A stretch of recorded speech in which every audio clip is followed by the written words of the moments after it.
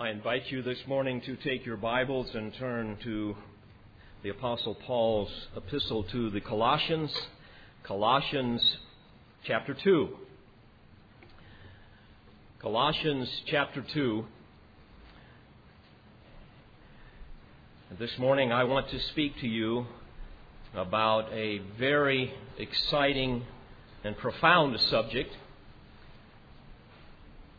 namely the fullness of Christ in the redeemed.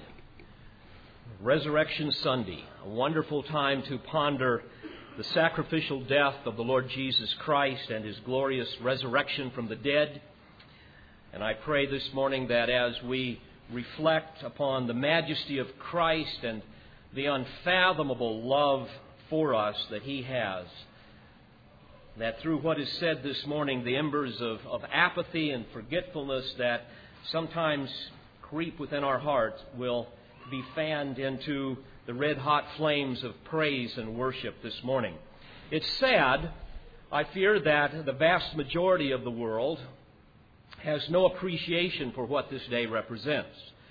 The vast majority of the world does not understand what Christ has done, because they have no grasp, frankly, of the depth of their sin. Thus, they see no need for a Savior. And many times they are offended when you even approach that subject.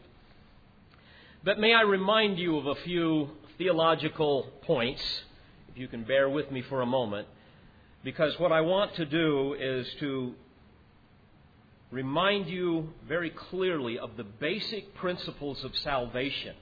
Because unless you grasp these, then even for we as Christians, today will lose some of its significance. Because I fear that many times, even as Christians, we tend to get lost in the fog of neo-evangelicalism's concern to be relevant rather than to be truthful. And so, therefore, I want to remind you of a few things before we look at this text. First of all, the Word of God teaches us that man is totally unable to save himself. Because of depravity, all that man is and all that man does is fundamentally offensive to God. In fact, because of condemnation, man enters life already under the sentence of divine wrath, because of sin that was committed in Adam. The Bible teaches us that even because of our alienation, man is set in rebellion against God from his birth.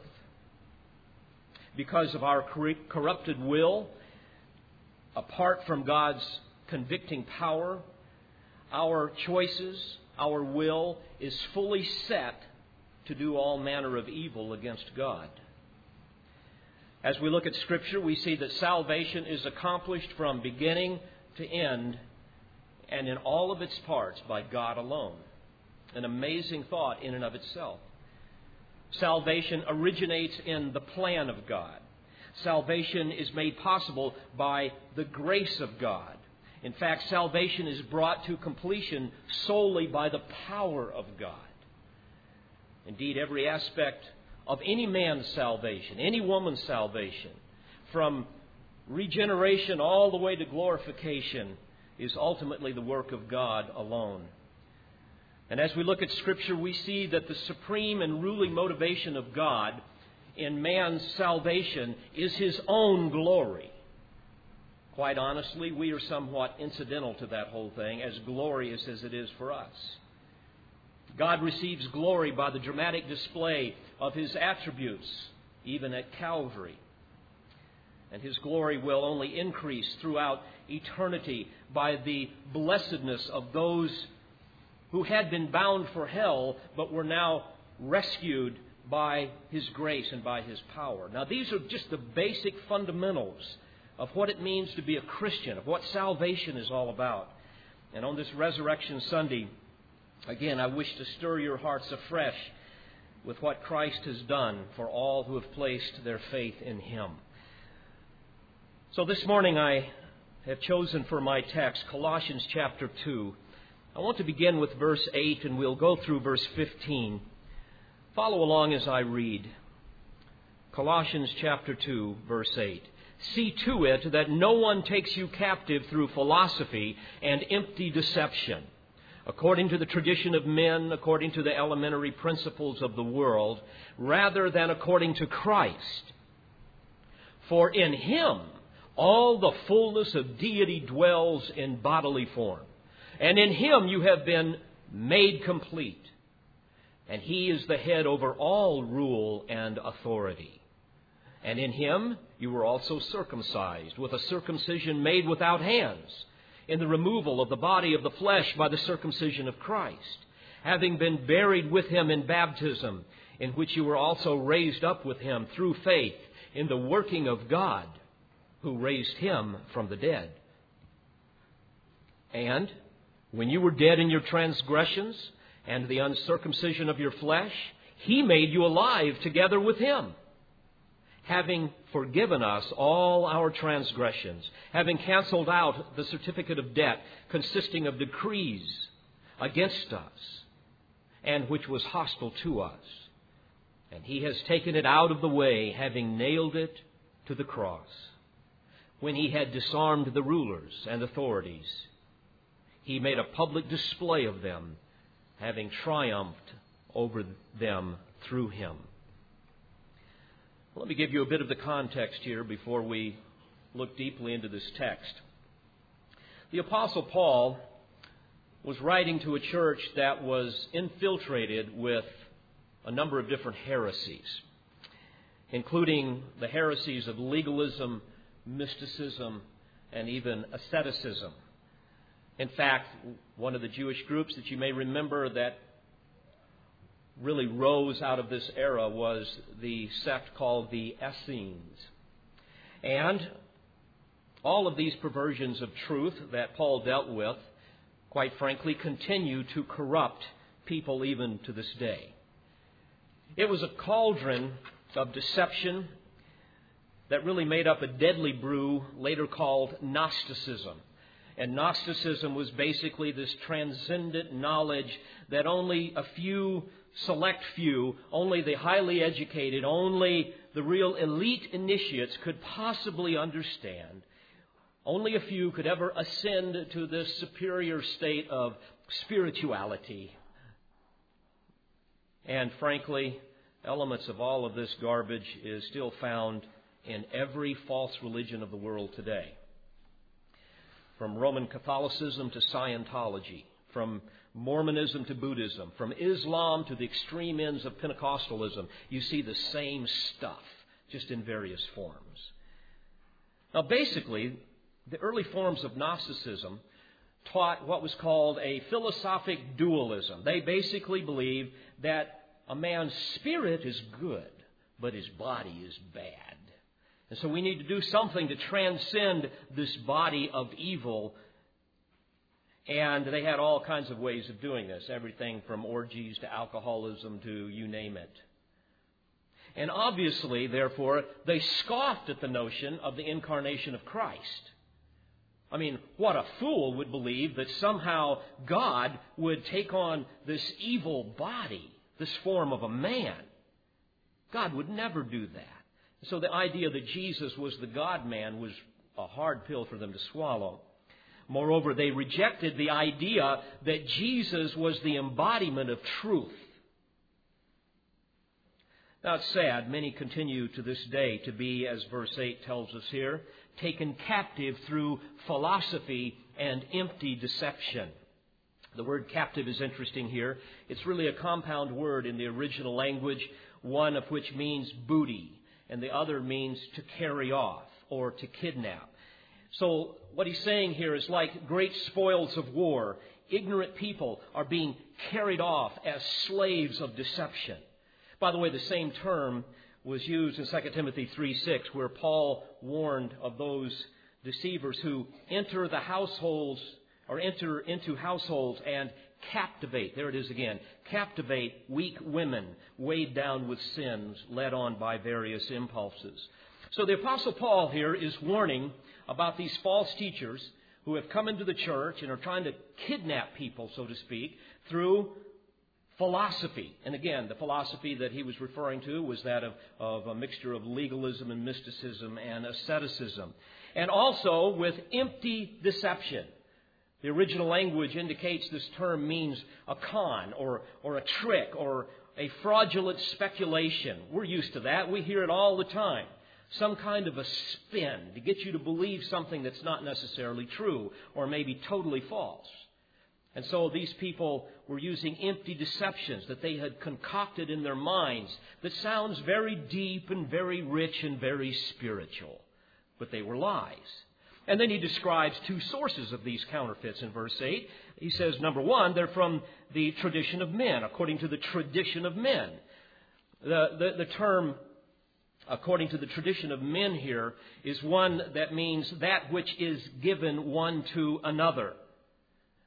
It's the idea of people handing something down, somebody giving one thing to another. And you stop and think about it. Millions of people today naively believe that just because their ancestors believed a certain thing, well, therefore it must be true. People continue to believe that.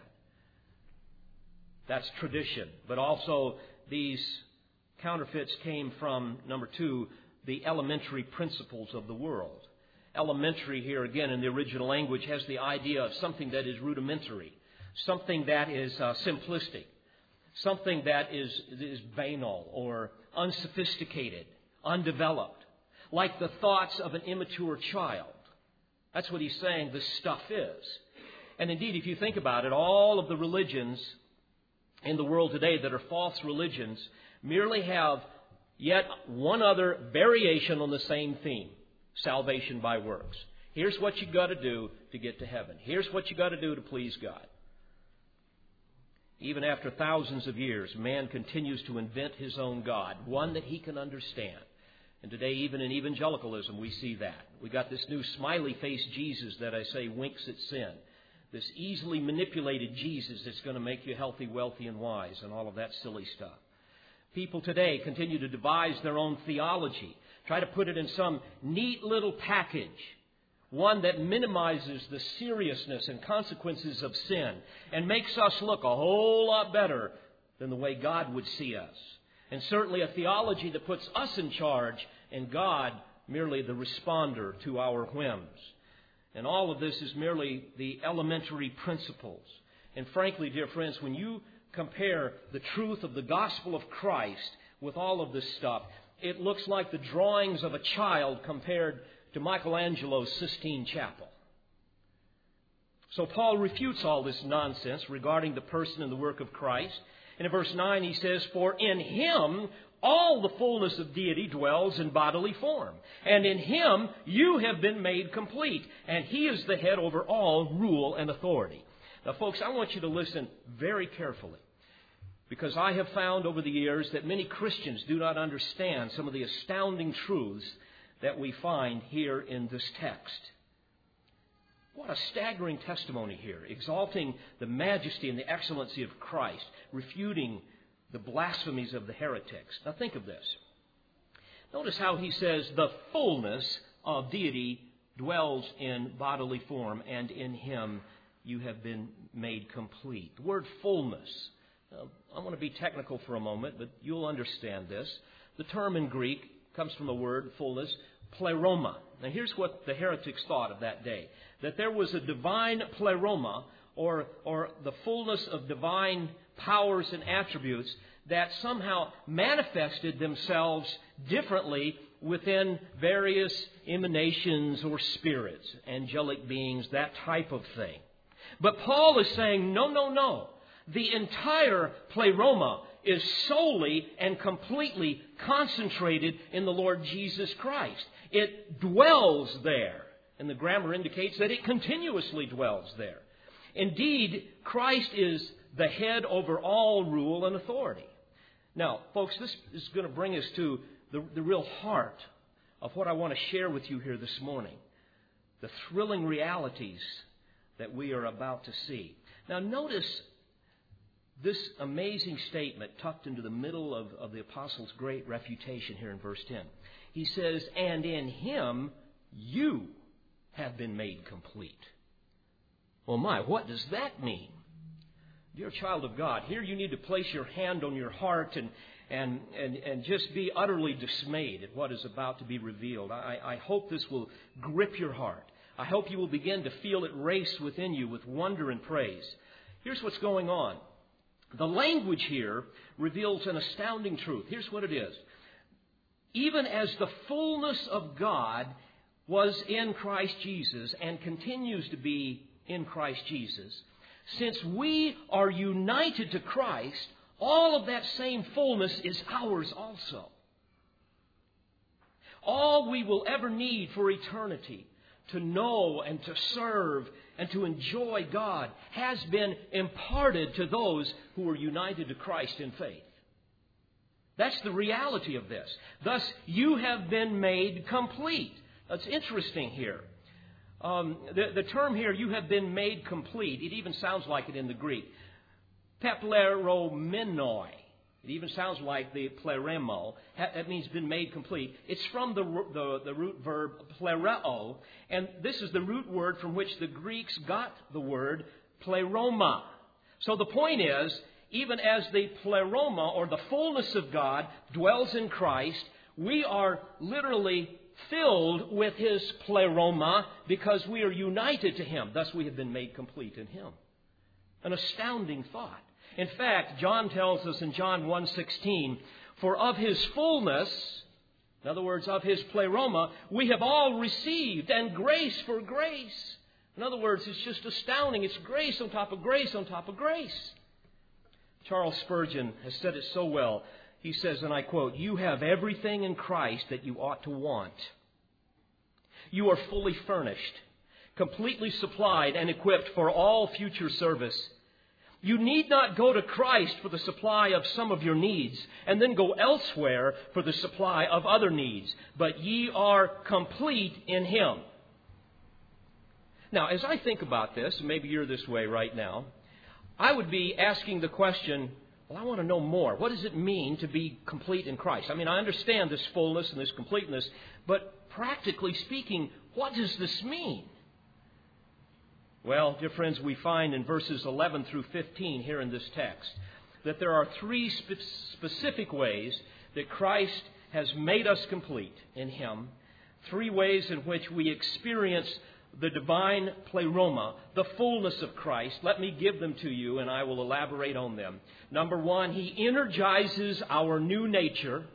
Number two, He gives us spiritual life. And number three, He has disarmed our enemies.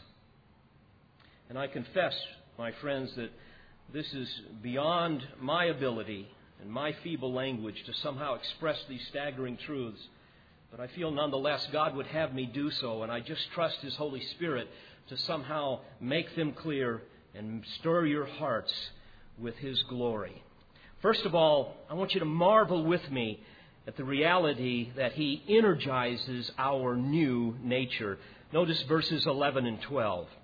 And in Him you were also circumcised with a circumcision made without hands, in the removal of the body of the flesh by the circumcision of Christ, having been buried with Him in baptism, in which you were also raised up with Him through faith in the working of God who raised Him from the dead. Now let me explain this to you. This is a curious statement, certainly in our culture. But as we look into the Old Testament, we know that God commanded His covenant people that on the 8th day of after a little boy's birth, that Jewish child was to be circumcised. And this was not only a sign that he was now to be a member of that covenant nation, but more importantly, the cutting away of the male foreskin of his reproductive organ symbolically demonstrated that all that he will ever produce will be sinful. And therefore, man is in need of a deep cleansing. And indeed, every child is born a sinner. Every man is in desperate need of a deep cleansing. Every woman, every child, a cleansing of the heart. A work that only God could ultimately do. In fact, God spoke through Moses in Deuteronomy 30 and verse 6, saying, The Lord your God will circumcise your heart and the heart of your descendants to love the Lord your God with all your heart and with all your soul in order that you may live.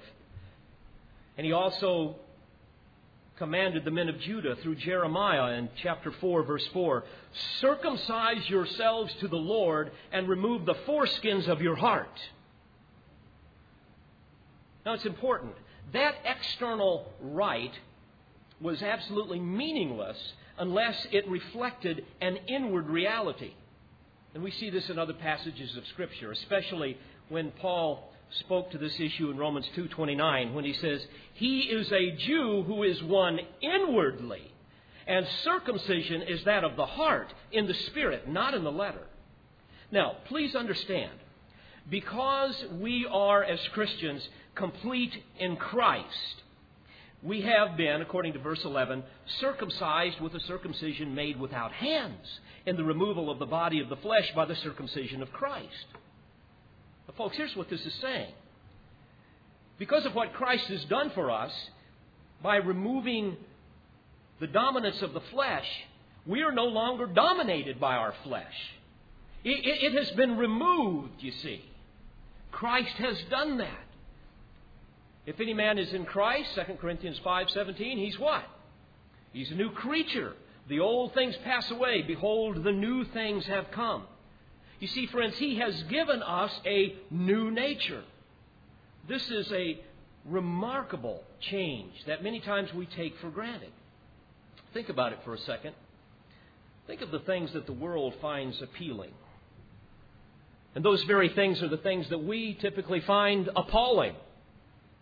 I have no desire in my heart to go out and party and to get drunk and to throw up and to chase women and to chase all of the things that the world has to offer, to be envious of other people and greedy and deceitful and materialistic and all that type of stuff. Matter of fact, especially as I grow in Christ, the more I see of this world, the more I want to get away from it. I'm looking for another place. Why? Because the Lord has removed the foreskin of my heart, so to speak. That's the issue here. He has energized my new nature because I'm complete in Him and that fullness of His is also mine. Now, one of the things that means is I've got a completely new nature. We as Christians are radically different than those who do not know Christ. And practically speaking, this is why we have an impossible time being tolerant like so many people would want us to be. This is why we can't be tolerant of other faiths. There's only one true faith, it's Christianity. Every other faith will ultimately lead to hell. This is why we cannot tolerate immorality. Things like homosexuality and pornography and all of those types of things. Or other forms of wickedness that God hates. Why? Because by God's grace, we have been made complete in Christ. We now have eyes to see the truth. We have hearts to love it and to defend it and to live it. You see, we can no more be tolerant of the things that the world demands than they can love the things that we love. It's an impossibility. The world's political and moral agendas are as repulsive to us as is our commitment to God's Word is to them. Why? Because we're complete in Christ. Because He's energized a new nature. As human beings, we have been supernaturally altered. Notice in verse 12, having been buried with Him in baptism, in which you were also raised up with Him through faith in the working of God who raised Him from the dead. Now, folks, let's be careful here. Let me digress for a moment. Paul is not replacing the rite of circumcision with that of baptism, as if water baptism could somehow change our spiritual condition. In fact, he argues just the opposite, both here and in many other passages, that water baptism has no more saving power than circumcision. Water baptism is merely an outward expression of an inward condition, namely that we have died to sin, we have been buried with Christ, and now resurrected to newness of life. So this is speaking to this astounding transformation. Because in verse 12 he says, we have been raised up with Him through faith. Now look at this. In the working of God. Energeia is the Greek term for working. We get our word energy from that. In other words, what he's saying here is the same supernatural power that raised Jesus from the dead is now at work in us, you see. What an incredible thought. It's now at work in us. That same energy that raised Him from the dead. No, child of God, this is the fullness of God that is in us that makes us complete in Him. Thus, He has energized our new nature and continues to do so. A nature that loves what He loves and hates what He hates. We are a new creation that will never need to be somehow recreated to make us fit to live in the sinless presence of His glory forever. Right now, in fact, if we could see the glory that is ours because of the fullness of Christ, we would not be able to look upon it. It's a glory that is beyond description. But notice yet another benefit of this divine fullness, making us complete in Christ. Not only does He energize our new nature, but secondly, He gives us spiritual life.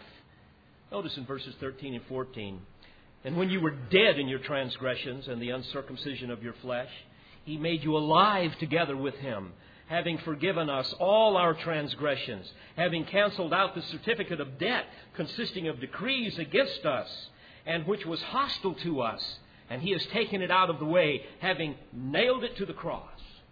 You see, friends, the Word of God teaches us, for example, in Ephesians 2:1, that before Christ saves us, before He saved us, I should say, we were dead in our trespasses and sins. That's why, for example, people who are without Christ, if they were listening to me right now, they would be bored completely out of their mind. Because none of this has any relevance to them. They have no heart for Christ. They don't hear His voice. They don't want to hear His voice. Why? They're spiritually dead. Like an Egyptian mummy. Before we were saved, we were wrapped up with the grave clothes of every imaginable sin, utterly unable to respond to God. We were slaves to our lusts. We were bound up, as it were, by Satan's spiritual deceptions.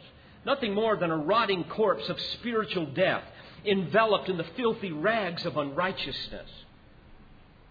And we were too dead to even know our condition. This is the state of many of my family and friends, and yours as well. Indeed, we were dead in our transgressions, as it says here in verse 13, unable to respond to truth. We lived in the realm of the spiritually dead. That's the idea here.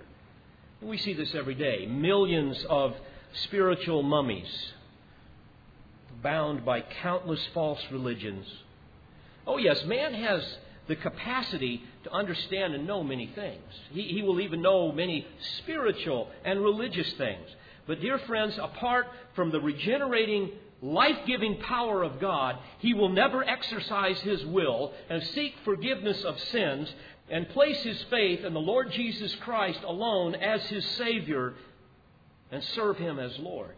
He will never do that unless God does something to him.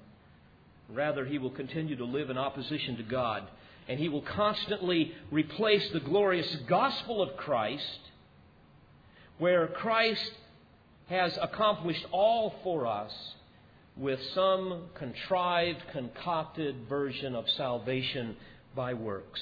And thus he will remain spiritually dead. And unless he repents, he will be that way throughout eternity. Nonetheless, in the inscrutable mysteries of God, man is still responsible to believe and be saved. And by God's grace, he can be. And notice, by the grace of God here in verse 13, He made us alive together with Him, having forgiven us all our transgressions. You see, friends, now catch this. God did that for us. Something that we could not have done for ourselves. He gave us spiritual life. Think about this as we think of this Resurrection Sunday morning. When God breathed life into His Son, the Lord Jesus Christ, causing Him to rise from the dead and to discard those grave clothes, and just as the angel came to roll away that stone from His sepulcher, on that glorious resurrection morning, the Lord Jesus Christ stepped out from that tomb, and He could say, because I live, so shall you. This is the idea here. And on that day, He made us alive together with Him. Hallelujah. That's what it says here in this text. Now think about this, folks. Where would you be if God had not made you alive? Had He not energized this new nature? Think of your unregenerate state. The Word of God gives a characterization of people without Christ. Let me just give you some of them. They're filled with dirty talk, silly talk, coarse jesting. They're unthankful, ignorant, deceived by empty words, sons of disobedience, and they walk in darkness. Let me give you some more. It's just out of Romans 1, beginning in verse 28.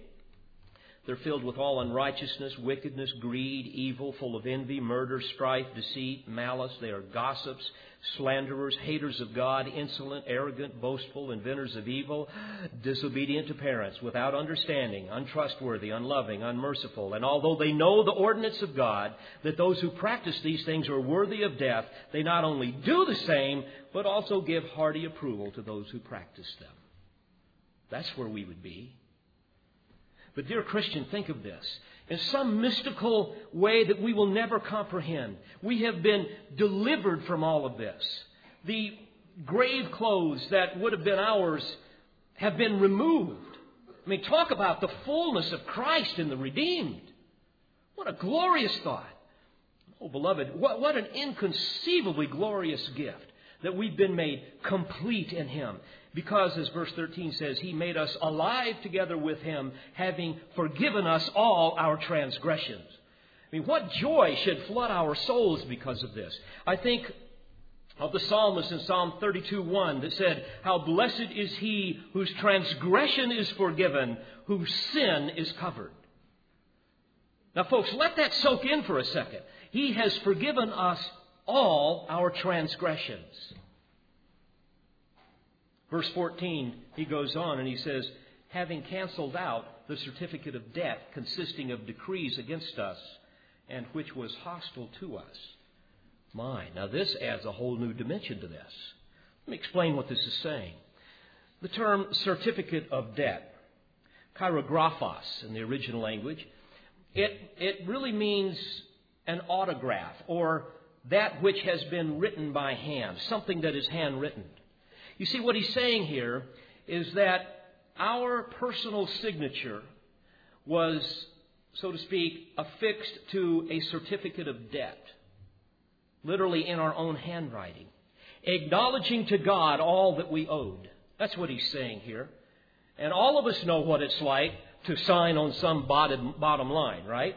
In some contract, and now we are obligated to that. Well, this is not just the signature. It's as if we wrote the whole contract and signed it in our own handwriting. And that certificate that we have written, that certificate of indebtedness, he says, consisted of decrees. In the original language, this is a reference to the Mosaic Law. By the way, it's also described in Ephesians 2:15 as the law of commandments contained in the ordinances. Now, this, according to our text, was a certificate of debt that is hostile to us. And we all know that the wages of sin is death. The Scripture teaches that even one violation of God's holy standard, His holy law, condemns us to eternal judgment, eternal damnation. Indeed, in Galatians 3:10, we read, cursed is everyone who does not abide by all things written in the book of the laws to perform them. Now, folks, that's the bad news, but here's the good news. Verse 14 at the end there, he says, He has taken it out of the way. Literally, it means He has canceled it out. He says, having nailed it to the cross. Now, you need to understand this. It was customary in those days of the Roman Empire. When a person was crucified, they would take a list of his offenses, the charges against him, and they would write them and tack them up over his head on the cross, publicly declaring his crimes as well as his or her guilt. In fact, they did this to the Lord Jesus Christ. You will recall in Matthew 27 and verse 37, it says, "And they put up above his head the charge against him, which read, This is Jesus, the King of the Jews." But, now think of this, for those who have confessed Christ Jesus as Lord and Savior, whose sins are forgiven, all of the charges that we would have owed were instead charged to our precious Savior. And they were nailed to the cross above his head when he willingly became the propitiation or the satisfaction of divine wrath, something that should have been ours. He was the perfect appeasement that satisfied God's holy justice. Well, that's marvelous in and of itself, to think that what was handwritten in our certificate of debt has now been nailed on the cross and he's paid for it. But the text goes on and says something more.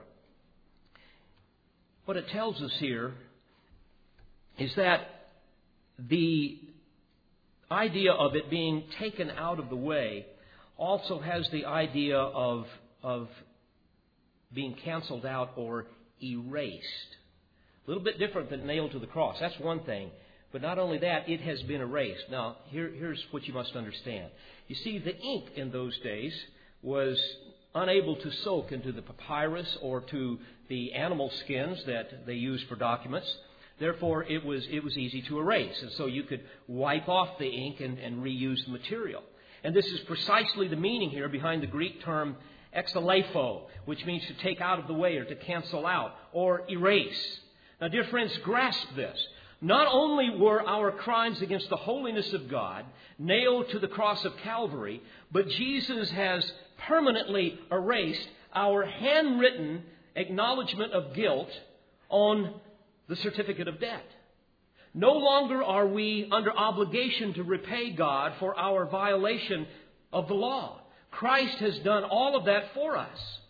And if you think about it, our handwritten acknowledgement of our violations, even of the Ten Commandments, would say something like this. Yes, I have been an idolater, especially worshiping myself.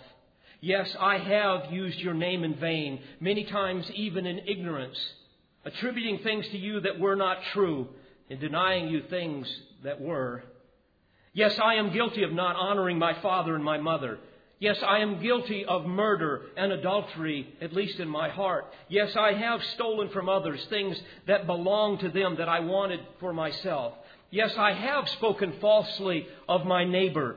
Yes, I have coveted my neighbor's possessions and had thoughts and desires in my heart where I wanted what my neighbor had. But now, dear friends, because of this, God has erased all of that. The law no longer condemns us. The certificate of debt has been nailed to the cross, and there is absolutely no trace of our indebtedness on the document. It's gone.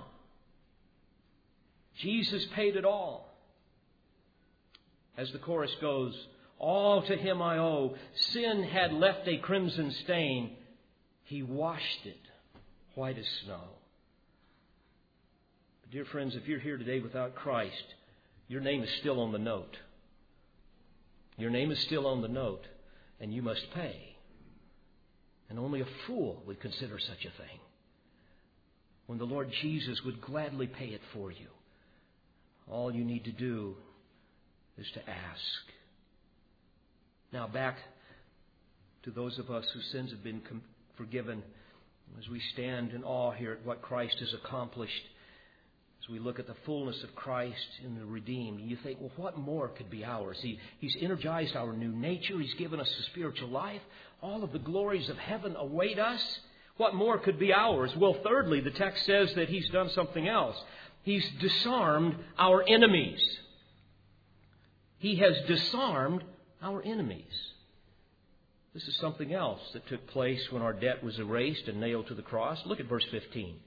when he had disarmed the rulers and authorities, he made a public display of them, having triumphed over them through him. Now, folks, there are two important biblical truths that come to mind here. One is that we know that between our Lord's death and resurrection, he made a fascinating visit to a group of evil fiends. We read about this in 1 Peter 3:19, where it says that he went and made proclamation to the spirits now in prison, who once were disobedient when the patience of God kept waiting in the days of Noah. Now, let me explain this for a moment so you understand what's going on. You see, all through Scripture we read of God incarcerating certain demons in a pit, in the abyss, specific demons that he found especially vile. We read about this, for example, in 2 Peter 2:4, when it says, God did not spare angels when they sinned, but cast them into hell and committed them to pits of darkness reserved for judgment. Jude, verses 6 and 7, further describes these monstrous fiends to whom Jesus appeared between his death and resurrection as angels who did not keep their own domain, but abandoned their proper abode. He has kept in eternal bonds under darkness for the judgment of the great day. And then he goes on to compare them to homosexuals. In verse 7, just as Sodom and Gomorrah and the cities around them, since they in the same way as these indulged in gross immorality and went after strange flesh. Now, just briefly, let me help you recall what the Scriptures teach. These demons are confined to the pit, and these are the ones who tried to have sex with human females in the days of Noah. We read about this description in Genesis chapter 6. And this was probably a diabolical effort to contaminate the human race and produce some kind of a mongrel breed of half human, half demon, thus preventing the promised seed of Eve, who would be the Lord Jesus Christ, from ever descending from her line, thus spoiling the possibility of the incarnation of Christ, the perfect one who was promised to come through that line and crush Satan's head. There's much more that could be said about this, but the point is God was so incensed with these demons that at that point he incarcerated them in this pit and then sent the flood to completely wipe out all except his chosen few, Noah and his family. Now, perhaps when Jesus was crucified and now in the grave, these very demons that had been there for these many years were rejoicing at the good news of the God-man's death. But the party was short-lived when the Son of God appeared to them. When he, as we read here, went and made proclamation to the spirits now in prison who once were disobedient when the patience of God kept waiting in the days of Noah. Now, certainly I believe that this is part of what the Holy Spirit is communicating here through Paul's writings to the Colossians regarding his Christ's victory at the cross. In verse 15, back to Colossians 2, when he says, he had disarmed the rulers and authorities, and he made a public display of them, having triumphed over them through him. But I believe there is yet one more stunning concept that we must grasp to fully understand what the Spirit of God would have us know in this text. And that is to understand the imagery of the triumph of Christ. And in order to do that, you need to understand what a Roman triumph was. And this is the imagery that the Apostle Paul is using. You see, a Roman triumph was a spectacular display, a glorious holiday that would pay homage to a conquering Roman general and his legions that had been victorious over some foreign foe. The public would gather round to gaze upon the general and all of the armies that would come in to Rome. They would get on the walls and get on the housetops. It would be something tantamount to our ticker tape parade in New York City, that type of thing. the trumpets would blare and the drums would beat a cadence to the thousands of soldiers that would be marching. And after the long procession of the battle-scarred soldiers, behind that group you would hear the clanging of thousands and thousands of chains on the arms and the feet of those who were now being brought from a foreign land to become the slaves of Rome. And then next in the parade, they would have all of the flags and all of the standards that had been flown in the battle. All those things that had been raised in battle would now be revealed to all of the people. And they would even have huge maps and banners depicting their conquest. They would even have massive floats with models on them of ships and fortresses that they had destroyed. And then in the middle of this gallant throng would come the conquering general, adorned in the regal robes that would belong to a triumphant general. He would have the victor's crown upon his head, and he would hold in his hand the ivory scepter of the Roman eagle. And he would raise his scepter in triumph, and every time he would, the people would shout his triumph. And what was fascinating is that chained to his chariot would be the defeated kings and noblemen and generals, bloodied and vanquished.